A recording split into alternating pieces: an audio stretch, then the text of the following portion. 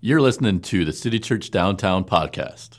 Now here's Doug Robbins. Well, it's great to be with you guys today. How are we doing today, City Church? Man, good to see you. Well, man, there's a lot to celebrate today, and one of the things that we're going to celebrate today is Humby Sebere. It's his birthday today, and I've known Humby. Yeah, let's give some love for Humby, right on? So I've known Humby for about 15 years now, and I thank the Lord for the man of God that he has become, the man for his family that he is, and the one of the pastors for this church that Humby is. So I thank God for him, his life. And so when you see Humby throughout the day, just make sure, give him a hug, tell him happy birthday. Now, my wife and I are celebrating something next week. We're going to celebrate 31 years of marriage, right on? That's pretty good, isn't it? In fact, we got married when I was 5 years old, and now we're going to be celebrating that next week. And you know, I was thinking back to when we were engaged. We got married right out of college, and we had to spend the better part of a summer right before our wedding. And during that summer, you know, we were writing each other these love letters, you know, and Jeannie would put her little love letters, you know, on this really girly stationery and all of that, you know, and I know it's girly, but I kind of liked it, you know what I mean? Seeing her love letters in that way. But you know what would not make sense that I would have done with those letters is that it would not make sense for me to let someone else open the letters and read them and then commentate on them to me about what she meant about the love letter, would it? Wouldn't I want to go right to the letter myself and read it for myself? And that's precisely what we're trying to do in this series, is we're saying Jesus wrote these love letters to us in the red letter sections of the Bible, and we got to go to it ourselves, straight on, and read it for ourselves. So that's why we've been in this series, Read the Red, throughout the entire summer, and we've read this one verse over and over again throughout the series, Matthew 6:34, where Jesus says, "Therefore, do not worry about tomorrow, for tomorrow will worry about itself. Each what? Day has enough trouble of its own." And we've looked at how Jesus wants us to follow him daily. So remember, we've said throughout the series, change happens daily, not in a day. That's been the transforming idea throughout the entirety of the series. And we know that we have to go back to Jesus each day to walk with him. And we've made the 84-day challenge to read through the red letter sections of the Bible. If you don't know what the red letter sections is, that's basically just the parts that Jesus speaks into. And a lot of translations of the Bible will put his words in red. We posted that reading plan on our social media, our website. We had bookmarkers around here. I think we're somewhere around halfway there, right? Today is day 42. If you came into the series late, it's okay. You can start today. You can start on day 42. You can start on day 2. I don't care when you start. I just want you to go directly to the source and read the love letters of Jesus to you, to your life, to encourage your life. Now, we're going to get a lot of encouragement today, and I want to tell you why. Because years ago, you know, I struggled spiritually, personally. And throughout the years, you've heard me talk about a lot of my struggles. Like, I've had to stand up here before and say some very embarrassing things that I've done in my life, some ways that I failed, you know, and there was a time where I didn't know better, but it was worse the times that I did know better. How many of you know that? It's like, yeah, it's real easy to say, well, before I was a Christian, I did X, Y, and Z, but there are a lot of times where after you're a Christian and you knew better than what you were doing, that you did what you did, and I've done that. And it brought a lot of guilt and shame on my life. And has anybody besides me been there before where you did some stuff that you regret? And, you know, for me, I would always ask the question, after what I've done, could God ever use me for anything good? And maybe there have been things that have transpired in your life, like maybe after your marriage failed and you got a divorce, and like, how could God ever use me again? For others, it was maybe a substance abuse problem. How could God ever use me again? Maybe it was porn, or maybe it was prison time, or maybe you look back to that time when you used to root for Kawhi Leonard and it just feels so dirty now, you know? But I don't know what it is in your life. But A lot of us feel those things where the enemy tries to remind us of our past and we feel shameful, and we ask the question, how could God ever love me, let alone use me for anything good? Well, I want to encourage you with one transforming idea today based on the story we're going to study from the Bible, and it's this: your comeback is better than your setback. Would anybody receive that one today, that your comeback is better than your setback? Could we say that one out loud together so that hopefully we can remember it throughout the week? Ready when I point to you? Your comeback is better than your setback. And that's certainly what we're going to see in the story when Jesus took his young disciples to the other side of this lake. And I'll just tell you the story kind of in a short form in case you've never heard the story. Jesus got his young disciples into a boat. They went across a lake and they went to this area that was kind of crazy. And this guy who was demon-possessed came to meet them when they landed at the shore. The guy was manifesting these crazy demons. He didn't have very much on. He was wild-eyed, and he was manifesting these things. And Jesus called out the demons, cast them out, threw them into like pigs or something, and the pigs ran down a hill, a steep embankment, into the water and drowned. And the formerly demon-possessed guy was standing there, clothed and in his right mind. He was completely healed. Kind of a strange story, isn't it? And so we're going to break it down and show you the things that Jesus was trying to impart and teach his disciples through this encounter. And the first one is this: the disciples learned that living the red, or living the ways of Jesus, will take you to the other side. The other side. We see that in Mark chapter 5. Look at verse 1. It says, "And so they arrived at the other side of the lake in the region of the Gerasenes." So Jesus took his young disciples from the area that they were comfortable with, the good Jewish area of the lake of the Sea of Galilee, and he crossed the lake to the other side. It's kind of like crossing the tracks on the wrong side of the tracks. This was an area called the region of the Gerasenes. It's also called the Decapolis, or the 10 towns. You know how San Antonio has different names, like the River City and Alamo City and San Antonio and all that? Well, this area had different names that people would call it. It was an area that was completely under Roman control. And if you went back to the side of the lake that the disciples and Jesus came from, it was controlled by Jewish people called the Herodians. And so it was way more religious. But if you went to the other side of the lake, the Decapolis area, or the region of the Gerasenes, it was known as a place that was unclean to the Jewish people. And so there were a myriad of ways that this demon-possessed guy was unclean. Let me break it down for you. He was unclean because he had like unclean spirits in him. Another thing that the text would show us is that he would cut himself and he was bleeding.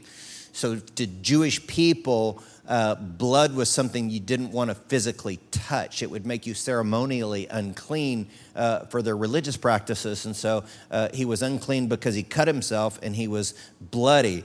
He also hung out among the tombs. To Jewish people, dead bodies were something that's unclean as well. So this guy was amongst the tombs all the time. And to a Jewish person, if you were ever near a dead body, you had to do what's called mikvah, where you would do like a ceremonial washing to be clean so you could be around other people and so that you could worship God again. Another thing that made this guy unclean, and the last thing, is that he lives in the Decapolis, an area that's considered to be unclean by the Jewish people. But what Jesus does is he intentionally takes his young disciples from the nice religious area to the other side of the lake, to that which is unclean. And it reminds me of the early years of this church when we had this gathering for men. It was like kind of one of those little small group tribes that we have around here, and it was just for men. We called it Man Cave. And I remember that group of men, we would pray together, we would study the Bible together, and one evening in that group, one of the guys that was in the tribe who had lived a lot of time on the streets downtown here, he shared with the group that he needed prayer because he just found out that day that he had AIDS. And I was so proud when all the men in that group weren't repelled by him, but gravitated towards him, to lay hands on him, to pray with him, to get close to him, to let him know, we love you, we're here with you. And listen, when you walk in the ways of Jesus and read the red and try to do what it said, you will move toward that which this world says is unclean. See? There was a guy that used to attend our church. He passed away just a few years ago. His name was Louis. And a lot of people from the church were doing under the bridge ministry at that time. And there was a drug addict that was strung out, laying down on the streets underneath the bridge near downtown here. And he needed CPR, and he was going to die. And there was a guy down there that said, hey, man, you need to stay away from that guy because who knows what kind of disease you'll get. And Louis didn't even bat an eye, but he gave that man mouth-to-mouth CPR and saved his life that night. Because see, when you read the red and do what it says, you move towards that which this world considers unclean. You rush towards the problems. And as we pray about our relocation as a church, because in the next couple of years, we may have to relocate from here because during a couple of our service times, we can't fit everyone. You know, we're running out of space at the 10, 11:30, and particularly as people get back from vacations, as school starts, we're going to be overrun around here. And so we're praying about a potential location, and here's what you got to know, is that as we pray, we have to keep this in mind, that what if God wants us to go to a worse neighborhood, right? When we moved into this neighborhood, it wasn't a great neighborhood, but now it's turned to be kind of a nice neighborhood, trendy restaurants, nice apartments, and all of that. But we have to say, as a tribe, if and when God decides to move us to a bigger space, we have to say, maybe we're going to go across the lake. We're going to stay in the urban core, but we're going to go to a neighborhood or an area that needs us there, that needs our help. Is anybody on board with that one? Yeah, right on. So let me show you this other idea from the story, is that Jesus' disciples, when they were walking with him, they would have learned that living the red challenges your name. Now, challenging your name is all about identity. We get a lot of sense of identity about our name, and you look all throughout the Bible and you see all these people changing their name, like, Saul turned to Paul, and I could go on and on with all the different name changes that are in the Bible, but there's a lot of meaning in names in the scriptures. Look at Mark chapter 5, verses 9 and 10, when Jesus is confronting these demons. Then Jesus demanded of the demon, what's your name? And he replied, my name is Legion, because there are many of us inside this man. Then the evil spirit begged him again and again not to send them to some distant place. And so there's a lot of meaning in this name, Legion, of these demons that were infesting this particular man. Let me show you several facets of the meaning of the name Legion. Number one, it was a demon or demons with supernatural strength. And I know this is kind of odd to us. And if you're new to church, I know this sounds really weird to you. And you're probably thinking, well, there are probably academics that would say that this is really just mental illness or schizophrenia or something like that. And certainly we believe that is true and those things can happen. And that may have been part of the equation here in this particular story. But I would say that there are also, the scripture teaches, and we have experienced very real demonic spirits that can infest people. We've done series on that in the past. You can go back and listen to podcasts to explore that further. But I remember one time I had an experience when we were doing ministry with a teenage girl who had she kicked one of the guys that was ministering alongside me. And this guy wasn't just any guy, but he's a former major college football player, and he'd been a bouncer at bars. And he told me after the encounter, he said, Doug, I have never been kicked that hard in all my life. And that was the case with the guy that Jesus was ministering to in this story, is that he was a man who had been chained up many times. And the Bible says that he could literally break the chains off because he was so strong, no one could control this particular guy.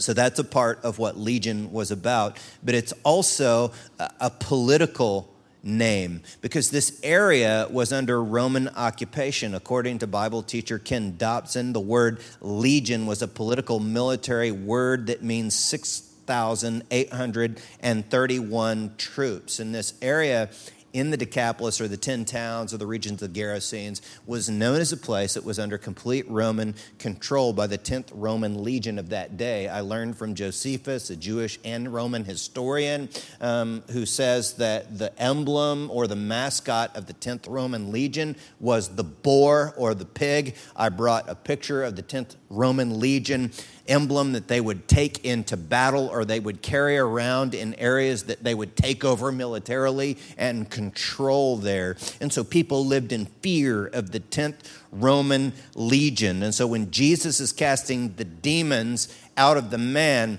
into the pig, he is challenging three different things. And the first one is he's challenging the demons, and he's saying, look, demons, you have no power over me. In fact, we see in the story and through many stories that demons are afraid of Jesus. They screech. They recognize his authority and his power here. But a second thing that Jesus is challenging is the Roman military. He's challenging the boar. He's saying, I can take you out anytime I want. And over years, indeed, he did take them out. But look at Mark 5:11. It says, there happens to be a large herd of pigs feeding on the hillside nearby. The demons say, send us into those pigs. Spirits begged, let us enter them. So Jesus gave them permission. Notice who's in control here. Jesus gives the permission here. And the evil spirits came out of the man, entered into the pigs, and the entire herd of 2,000 pigs plunged down the steep hillside into the lake and drowned in the water. This is a political maneuver on Jesus' part. And I want to tell you why. Because in Jewish history, they remember when they were set free from Egypt. Do you remember Prince of Egypt, the little animated thing? Okay, that's like in the Bible, in the Exodus story, when the Jewish people were enslaved by the Pharaoh back in Egypt. And remember the whole parting of the sea thing? The Jewish people went through the parting of the sea, and then as the Egyptians were chasing them through the parted sea, the water came down on the Egyptians and drowned them. And on the other side of the Sea of Galilee, the Jewish people sang a little song, and the song went something like this: the horse and rider cast into the sea. And here we see it again. The pigs, the boar, the Roman military, the demons, the evil, cast into the what? Sea and drowned. In fact, Jesus is saying, I'm way more powerful than any military on earth. My love is power. See, I'm way more powerful than any demon. Like Jesus is way more powerful than Thanos when he has all the Infinity Stones. It doesn't matter who it is or what it is. Jesus is way more powerful. And Jesus challenges this name, Legion. And he challenges the name that you've lived with for many years as well. Because unfortunately, some of us have had other people give us names. Someone said, you're a loser. Jesus says, nope, with me, as you walk in the red, you're a winner in Christ. For some, you've lived with a name like homeless or whatever, and Jesus says, well, I lived a little time as homeless too, but you have a home in heaven with me. For others, the name has been addict, and Jesus says, no, you walk with me and you'll walk in freedom from that. Some ladies have lived with the name that someone spoke to you in anger and rage in the flesh, and they said, you're a slut, and Jesus says, no, you're pure with me, my dear daughter. I love you. Some have lived with the word scarcity, but Jesus says, no, there's plenty. There's abundance. Some have lived with the name rejected, but Jesus says, no, now, dear child, dear daughter, dear son, you are accepted in Christ. And so Jesus challenged the demons. Jesus challenged the Roman military, the boar. And he also says a third thing: I value people. Look at the next verse. Mark 5:17, and the crowd began pleading with Jesus to go away and leave them alone. You say, well, why would they do that? Does that make sense to you? Why would the people, after Jesus had cast the demons like evil out of a dude into pigs and they run down a hill and drowned, you would think that they would want Jesus around because he helped this guy, wouldn't you? But they say, we want you to get out of here. We want you to leave. And I kind of scratch my head and think, why would they want that? But I think I come to an understanding through the wisdom of an African tribesman who understands a culture like what we were dealing with then. And what he says is that the pigs were the local economy. And to Jesus, one man's soul is more important than the entire economy of the region. Does that make sense? Jesus says, I value people more than the economy of pig farming in that particular area. See, and look at what Jesus does for this man after he casts the demons out. Mark 5:15, it says, a crowd soon gathered around Jesus, and they saw the man who had been possessed by the legion of demons. And look at this last part. He was sitting there fully clothed and perfectly sane. Fully clothed and perfectly sane. This is the result of having had an encounter with Jesus. This is a man who realized that your comeback is better than your setback, right? But another thing that Jesus' disciples learned in this encounter was that when you live the red, you proclaim the change. You live the red and proclaim the change. We see this in Mark chapter 5, verse 18, as Jesus was getting into the boat, going to leave. The man who had been demon-possessed begged to go with him. But Jesus says, no, go home to your family and tell them everything that the Lord has done for you and how merciful he has been.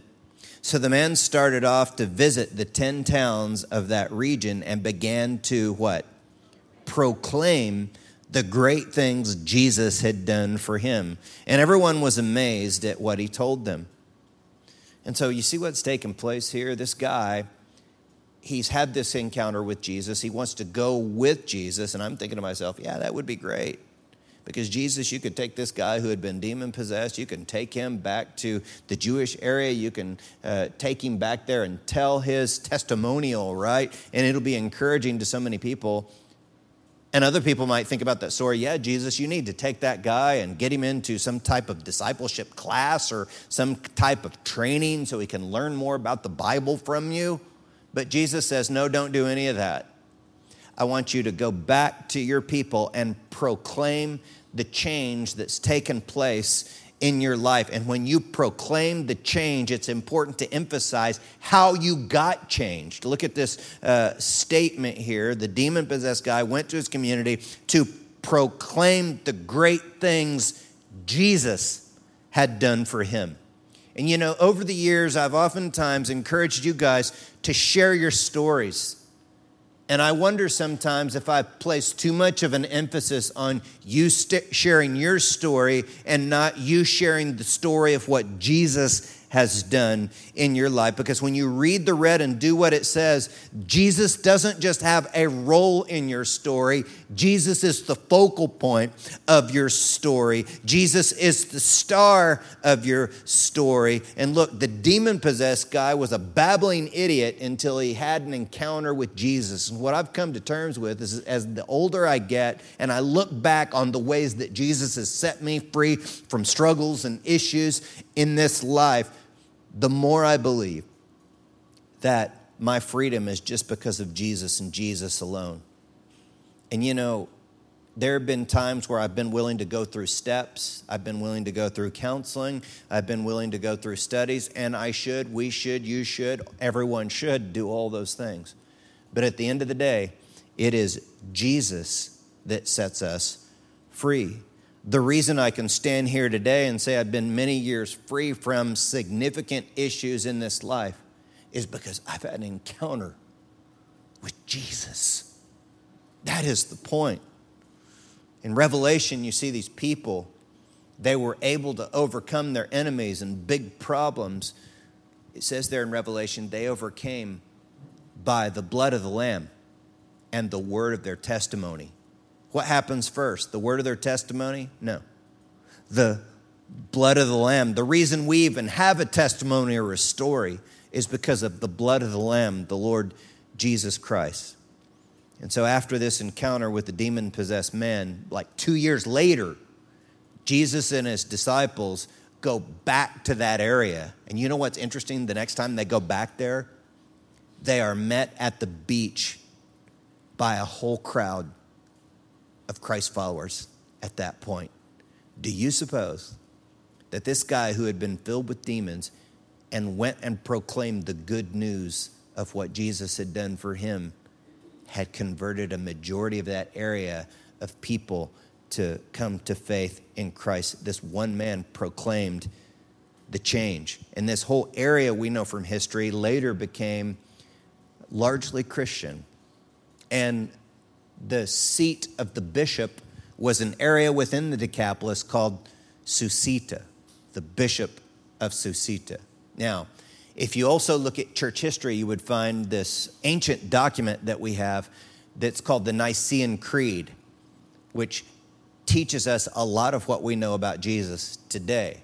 Now, when I mention the Nicene Creed, I know that most of you don't have a copy of that on your coffee table or whatever, but if you've ever been to a Catholic or Protestant church, your view of Jesus has been shaped by the Nicene Creed. And here's what I'll tell you about that creed. Is that from history, we know that a man who is known as the Bishop of Susita penned the original words to the Nicene Creed. And over the years, others have edited it. But the original thoughts of the Nicene Creed came from someone known as the Bishop of Susita. And Bible teacher Ray Vander Laan would suggest that the guy who had been filled with demons that were cast into the pigs, who went back and told the story and proclaimed the change of what Jesus did for him, very well could have become the bishop there and also penned the words about Jesus that affect you and I today. And you know why? Because your comeback is better than your setback. Is anybody on board with that? And as I tell my story, wherever I tell it, whether it's here or speaking elsewhere, I'm encouraged by those words that you can be used of God because your comeback is better than your setback. I was interested to read recently about Brittany De La Mora. She's a former porn star who was led to Christ through a ministry called Triple X Church that not only helps people avoid pornography. You know, they have accountability software that a lot of people have downloaded over the years, but it also helps people out of the pornography industry who were in it. And Brittany was an actress in pornographic movies, and she said, I used to wonder, could Jesus really love me? Because I sure don't deserve it. I sell myself for money. So how could he ever love me? But one of the glorious things that's happened in recent days is that as Brittany has come to faith in Christ and grown in him, now she has been named the leader and pastor of Triple X Church. And I'll tell you why that's happened in her life, because your comeback is better than your setback, right? And that's meaningful to me because if I were to hold up a poster board that talked about my life before having encounters with Jesus, it would say things like, you know, drugs and lust and rebellion. And if I were to turn it over now, I could say, I'm a pastor submitted and in love with Jesus. And I'm not the only one proclaiming that change in my life, but I'm standing before many of you who could proclaim the great things that Jesus has done as you've had encounters with him. And so as we keep that in mind, would you guys worship with us as the band leads us in song?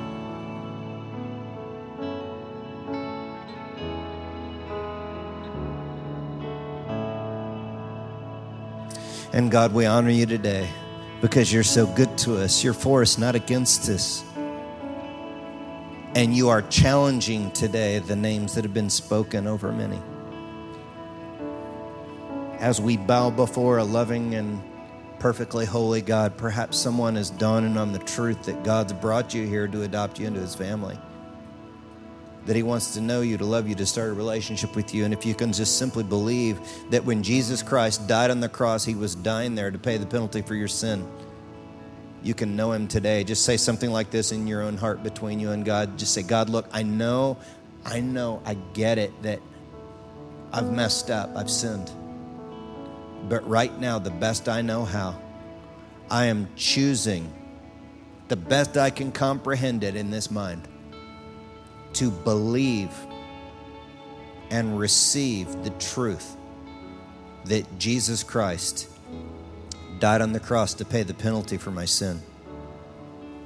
God, welcome into my life. As we continue in prayer, there are others of us that have known him and we've done stuff that we know better than. And today we need like a name of something negative challenged in our lives. If that's your situation today, it's like you feel unworthy in some way, just kind of show me your hand real quick. Done something at some point. Feel unworthy? Yeah. This is just as I suspected. And I want to call out the legions that are coming against the people of God and bringing guilt and shame. And that guilt and shame is being cast away into the sea today. As we stand here in prayer before a loving and holy God, Jesus, we ask for encounters with you as you challenge the dark powers in our lives.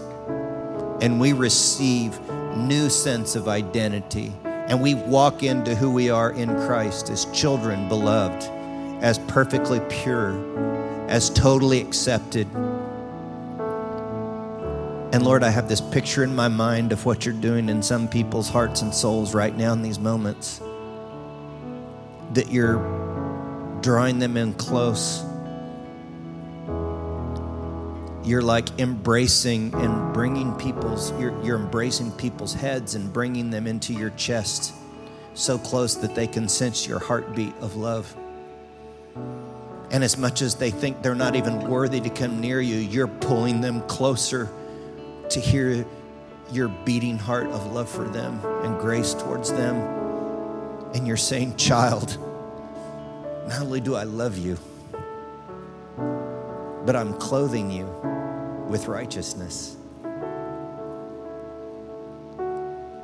and giving you a noble purpose in this life to go tell the good things that I've done for you. I'm throwing a party for you. And I've written love letters to you. And I can't get enough of your worship and love and connection and time together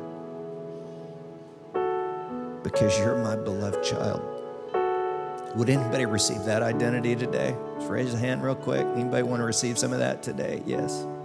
That's what he's doing for you right now in these moments. So thank you, Jesus, for your kindness to us. And we bask in the wonder that is your love and grace to us. Thank you for what you're doing among us now. And we pray all these things in the name of the Father, the Son, and the Holy Spirit. Everyone said, amen. Thanks for listening. For more information, visit citychurchdowntown.com.